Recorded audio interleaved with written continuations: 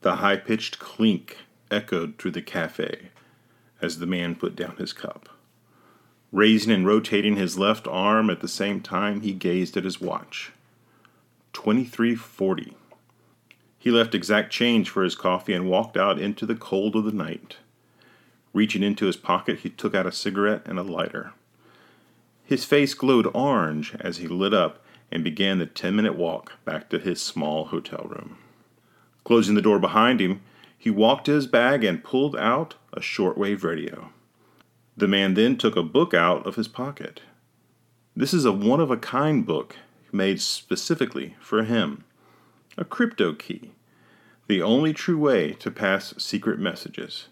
Tuning into 4961 kilohertz, he waited as a pulsating buzz came out of the speaker.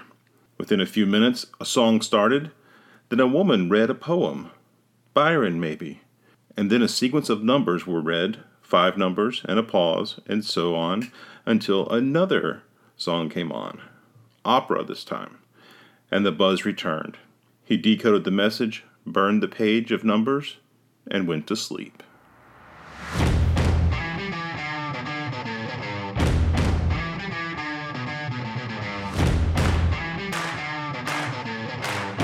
Welcome to Quill and Dagger, where nothing's off topic. Please subscribe so you won't have to go looking for our show, and we'll download automatically to your favorite listening device, except maybe the phonograph. And please give us 5 stars on the platform of choice. We want you to help us make this a great show and welcome your comments. Okay, well, we'll give Patrick a break. This is his first show. He's rocking around like, he's a weeble wobble. So he's having a little hard time with that, but that's okay. We're here about the experience. Now, I have a question. What is something you would want on Patreon? An exclusive. What type of things? Some people offer shows without advertising. Some people offer extra interviews. Some people offer t-shirts. Whatever. Give us a hint. Send us an email. Look us up. Drop a comment. Outtakes. That'll be wonderful. Yes. Okay, so Patrick, what we got this week? Number stations. And espionage. Okay, so there's some of the coolest relics still being used today in the spy world, in the espionage world. It's hard to believe that we're in this digital age and something as simple as a radio station, a shortwave radio station, is what they're using. And they are intriguing nonetheless. The basic understanding of number stations is code transmissions. I don't mean commuter code. Because I know when I take Patrick, who is, I'll be honest with you, Patrick is my son, and he's 13, and when I say code, he thinks... bloop bloop. Computer. Right, so we're not talking that. We're talking like secret code, like, you use your Captain Decoder ring. It's cryptography. And... So it's like, your decoder ring, right, Patrick? I don't know what that is. Well, a long time ago, cereal in the morning came with little trinkets in it. And one of the things they had was a decoder ring. And you would it would slide and it would have all 26 letters on and you would match the number to the letter, and then you could go back and forth, and then you would decipher the message. So it's really, nothing more than that. But so a number station is a shortwave radio station known for sending random sets of numbers, music, and cryptic messages believed to be addressed to intelligence agents operating in foreign countries. Okay, where was I? Sorry, we had to take a break there. We're recording this in Florida, where it's 150 degrees outside, and in order to make sure that it's as quiet as possible, we've turned off the ceiling fan, the air conditioner, we've closed the vent to the air conditioner. So as we talk, it's going to get hotter and hotter. So if we start to sound like we're sweating, it's probably because we are. I'm already sweating. Yes, I got that. Okay, so cryptography, or coded messages. This dates as far back as Caesar and Rome. You know who Caesar is? A salad. Okay, see, again, he doesn't know that, but he knows who Caesar is. He's actually been there to Rome. He hasn't seen Caesar. Well, the idea is to get information to your man in the field without anyone knowing about it. Now, cryptography has developed tremendously over time to include specific cipher types. All you need to know is the key. Some of these ciphers are quite basically, the first one really is the Caesar cipher. This plain text characters are they're replaced by other characters. So you would make a list and it'd be like E is equal to A. And so every time you see an E, you would write an A. And it's a very weak technique. It's easily solvable. I mean, I could probably solve it. I mean, I'm not really good at word puzzles, but I could maybe solve it. I got a little handshake over there. You think you could solve it? No, I just know that you can't. Okay. So then there's like the monoalphabetic cipher. It's like the Caesar cipher, except each letter can be replaced with any letter that is not the original letter. Okay? For example, A can be replaced by anything B to Z. But in the Caesar cipher, A could actually stand for A and just mess with you. It doesn't have to be a code. But in a monoalphabetic cipher, you can't use an A to stand for an A. You have to use a different letter of the alphabet. Does that make sense? Yes. Okay. I whispered. Yes, Patrick whispered. The homophonic substitution cipher is similar to the monoalphabetic cipher, except the substitutions are fixed. Each new cipher builds upon the previous one, or several layers to add a complexity to the code. Now, this continues on, and there's many different types of ciphers as they go, and they start using numbers, and then they start using symbols and numbers and letters, and pretty soon you have ciphers that even the CIA can't crack. Now, there are several unsolved ciphers still out there. Some promising treasure, like the Beale papers. So, you heard of those? No. No? Well, let me just mess with your world and tell you, we are not going treasure hunting. Okay. So, legend tells us, if you can solve this, you can find a treasure of gold buried in Virginia. What? Who would want to go to Virginia? Somebody looking for gold. Now, listen, we don't want to... No, we love Virginia. Virginia. We love West Virginia. So what it is country roads. Yeah. Anyway, so it's a wagon full of gold, and he wrote this pamphlet, and in it he put these ciphers. Okay, this like block text of pages of just random, can't understand it. Now, like the first page has been deciphered. They used, I think it was the Declaration of Independence, and the type of cipher it was is where it would have, a number, or it would have a number, a comma, then another number. So it'd mean like 1, comma, 53, okay? Or 1, comma, 7, comma, 82.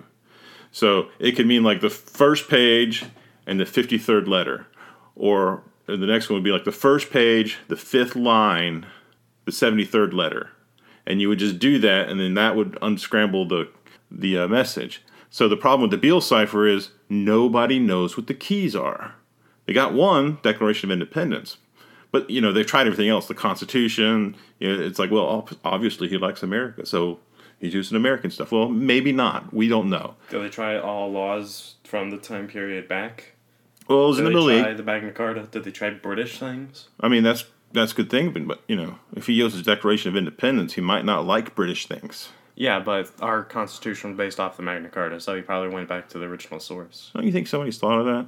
Yeah, probably. It's been around for like 150 years, and nobody's found it. Yeah, it could just be some guy having a laugh. Yeah, it probably is. Because I bet the wagon's going. Someone probably already found the gold. They could. I mean, if I found it, I would not tell anyone. If I found the gold, I would be running around like a madman. I know.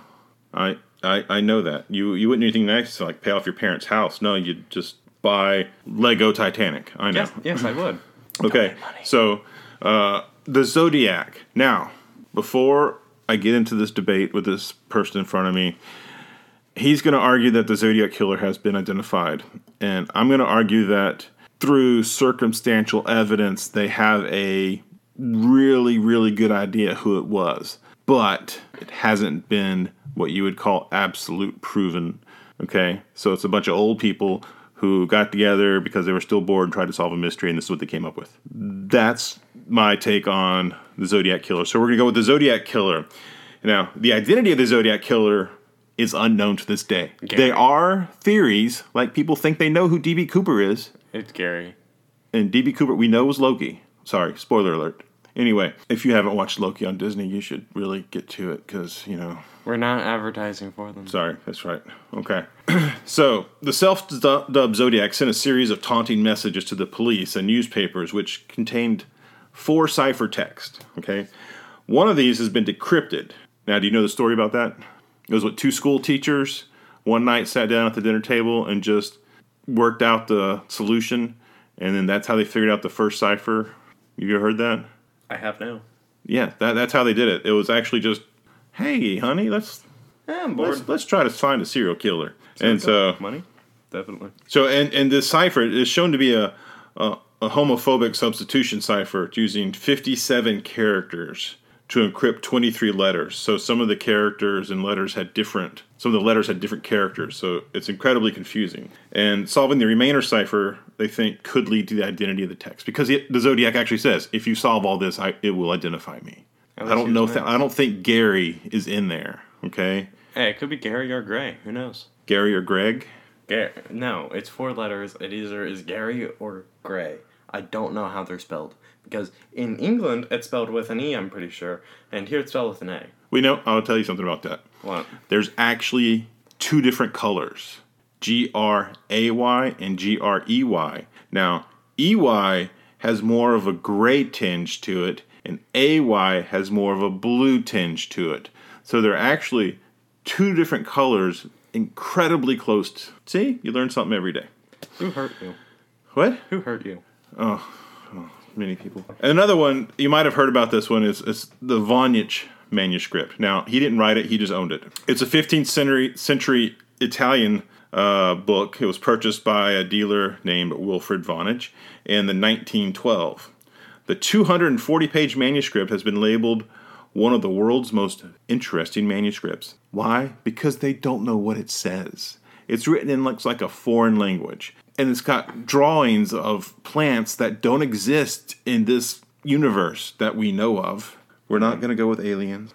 And then there's Kryptos. Now, when the CIA built their new headquarters, they added all kinds of CIA stuff there. And one of the things they did is they put a sculpture called Kryptos. And it consists of 4 ciphers.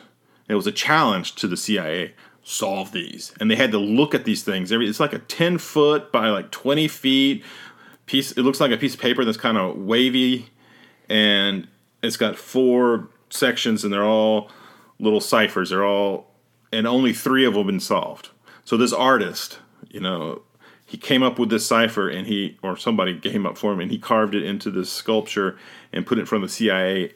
And the CIA hasn't been able to solve it, and it's been like 30 years. They must be really good at their jobs. No, actually, they're really good at their jobs, but you got to think about it. If one person comes up with one idea on how to create one cipher and doesn't let anyone know anything about it, and it's completely unique, no one's ever going to solve it, right? I mean, they should be at least good enough at their jobs to do this. Okay, so, that's a brief history of crypto cipher techniques. Yeah, I forgot what it was called. What? Cryptography. Cryptography. That is a bit about cryptography. Now, I want to get back to this number station. So, what is a number station and how does it work? So, a number station is a shortwave radio station known for sending random sets of numbers, music, and cryptic messages believed to be addressed to intelligence agents operating in foreign countries. You have a man behind the lines, you got a woman over here, she's in this village, and you can't get to them, so you just broadcast it on the radio. Sure, the world can hear you, but they don't know what you're saying. Genius. It really is. For example, and my example is what I just did. You have an asset in Prague, and you need to give him a message. So before he left, you gave him a book, and there's only one little book. And you have actually, there's 2 little books. There's one little book that he has, and you have the other little book. Okay, and the pages, they look like a Sudoku puzzle with letters mixed in. Now, at a predetermined time, it could be like every 3rd Tuesday at noon, turn on your radio.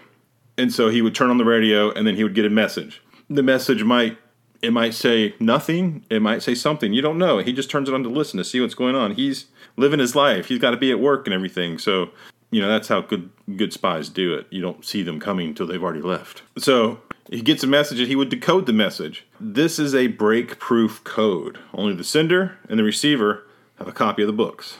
And I saw this movie once, believe it or not, it was called Number Stations. Oh. And the paper they used was flash paper. Oh, that sounds fun. So it could be like, okay, whoosh, and it just goes up in flame really quick. And if the book was taken, it would be no use. Because you wouldn't know the system of coding. You wouldn't understand everything. Like you said, genius. And it dates back a long time.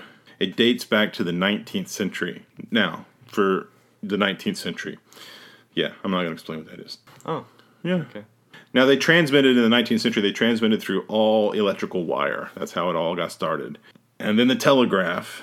And then the telephone. And when radio appeared on the scene at the turn of the century, at the 20th century, so this was like in the 1900s, the military quickly put it to use. The Germans intercepted radio transmissions of orders in what they call in the clear. Now, in the clear means not coded.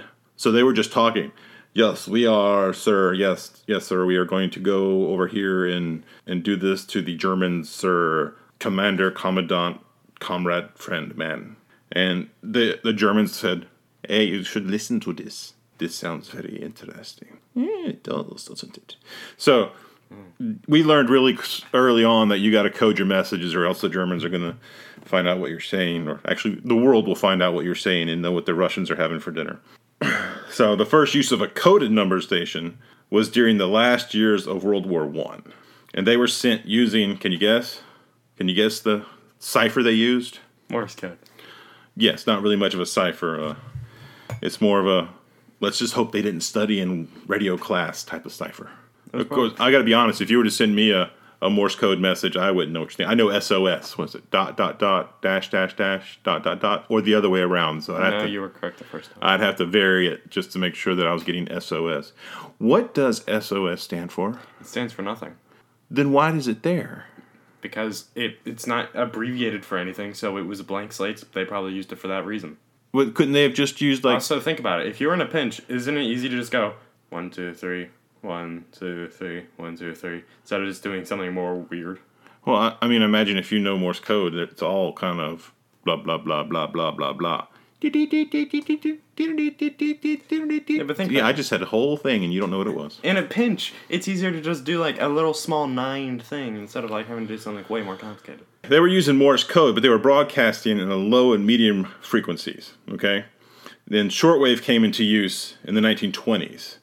Now, when we talk low and medium and shortwave, radio signals go out in waves, like think of the ocean. And short waves are really long, okay? What we're used to when we listen to AM and FM is they're going up and down, up and down, up and down, up and down, up and down really fast. But a short wave is really long, so it can travel really far. And at night, it'll actually bounce off the ionosphere and completely go around the Earth. That's why shortwave is used and why you can pick up stuff if you don't have a shortwave radio. It's kind of entertaining. I mean, especially if you can speak foreign languages. But it's why they use shortwave. So, and that came into use, like I said, in the 20s, and it's been used ever since. Now, the use of these stations didn't really flourish until the Cold War. So, roughly about the end of World War II, when intelligence assets, they became like foot soldiers. They were the people on the ground. We didn't have troops. Nobody had troops on the ground. They had spies everywhere. You know, they had spies. James Bond was out there, but not James Bond because he's a horrible spy. Actually, James Bond is a code name. He is actually the world's best spy because that is not his real name. Okay, not knowing the spy's name is not a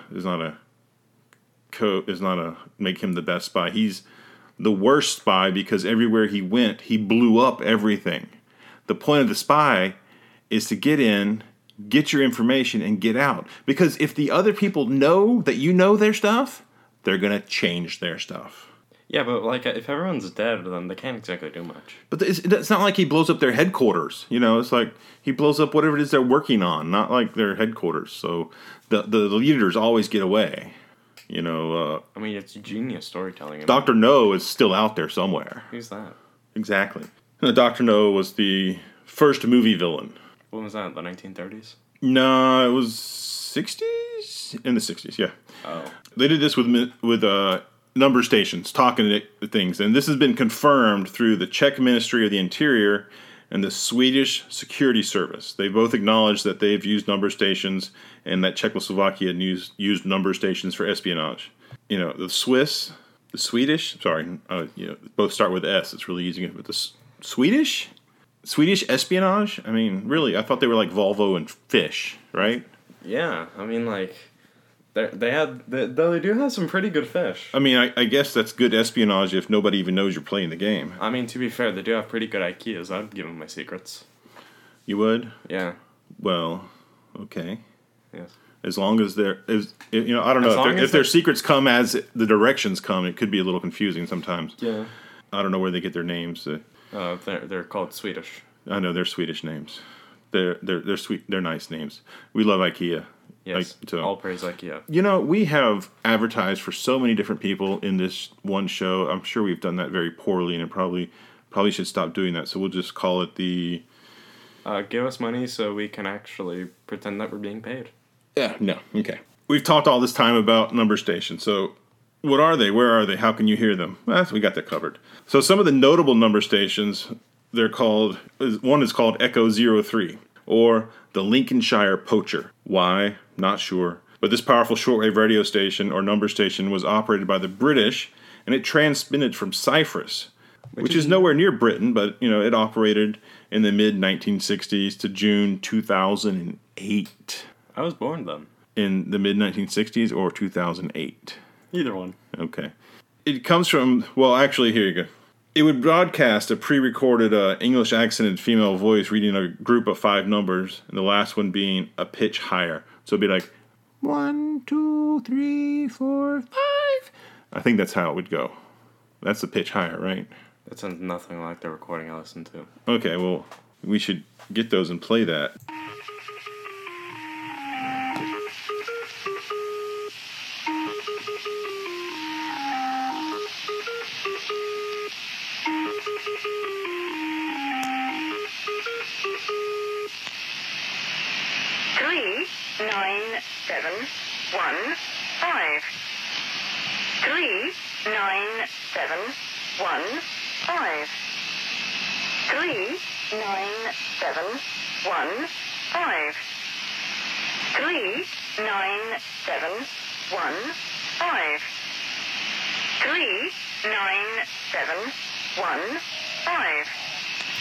Okay, that was the Lincolnshire Poacher. So now I don't think the 5 was a higher pitch than the 3, 5, 7, blah, blah, blah. You're 47, you can't hear the noise. I know, but could you tell? Yes, I mean, definitely. So that was essentially the same message being sent over and over and over to make sure they whoever it was intended for got it, right? Yes. So it starts out with the do-do-do-do-do-do-do-do, and then it does the numbers. I mean, I guess it's pretty effective, wouldn't you? Do you think that's I guess we discussed how effective that would be. I mean, do you think that would work? I mean, yeah, as long as the person isn't hard of hearing. Well, yeah. But I mean, it went to 2008. I mean, I guess they're still reliable. I remember, I think this happened in reality, and I also saw it on a TV show. But it was about how, TV show, a lot of that's based on real life. And the concept is they were trying to figure out how terrorists were talking to each other because they weren't using number stations, they weren't using email, they weren't using texting, they weren't using Snapchat, they weren't using any of that. You've heard this. So how did they talk to each other? I can think of 2 ways. One, they talked to each other. No, they didn't just pick up the phone and call. They mailed each other, probably. Nope. They threw rocks with papers stick to them. No, they talked across the world to each other in real time. And they couldn't figure out how. They had the phrase, think outside the box. Yeah. It really took somebody to go, they made a different kind of connection.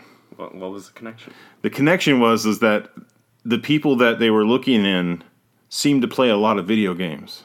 They were talking over voice channels. Yeah, which was not being monitored by any government agency because it's video games. I'm sure it's monitored now, so watch what you're saying. Trust me, I feel like they would have given them over 5 minutes of being in a Call of Duty lobby.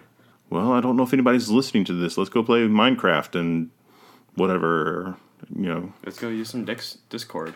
Yeah, I mean they're always going to go after the the new ways of doing things. And what I've learned in life is that sometimes the simplest, Occam's razor, sometimes the simplest way is the answer. There's an open line of communication. You just got to be bad at a video game or play a video game, and you can talk to your assets out in the field. Yeah. Because, like, someone just opens up Call of Duty Mobile, and they're like, yes, hello, we are currently bombing Berlin. Yeah, let's not say that. Okay, I did not just say that. Okay. No, that's the British one. So we gave you one on from the Allies, and now we're going to go the other way and talk about another well-known number station. This one's called the Buzzer. Okay, or UVB-76. Now, it broadcasts a short, monotonous buzz tone repeating, and it's just like, and we'll play for it here in a second. And it just broadcasts this all day long. So here's a sample of the buzz part.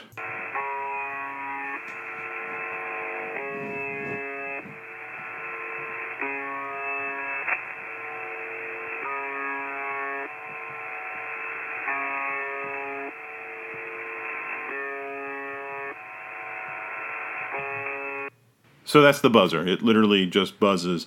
We couldn't find any of the fancy opera stuff that we've read about, but yes, it just stops and does more or less what the British version did, except with this time a Russian accent as opposed to actually I think they speak Russian. So they do speak Russian. Yeah, okay. So they wouldn't, I guess they could still have a Russian accent and speak Russian, because British people have a British accent when they speak British.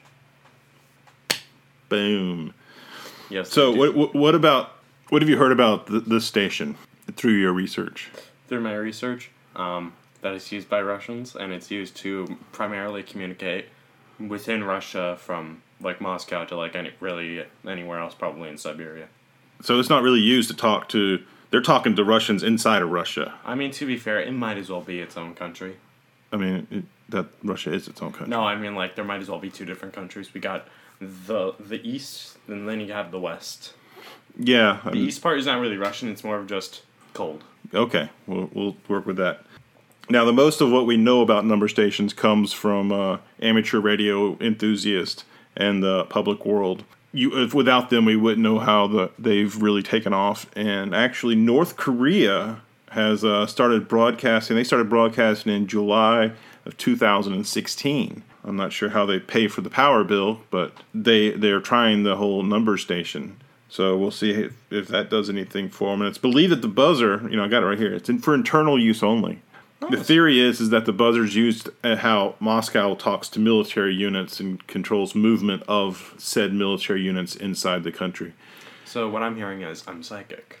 No, you're not at all. Oh. Throughout history, these number stations have become a valuable way to distribute information to secret agents, and they continue to do that.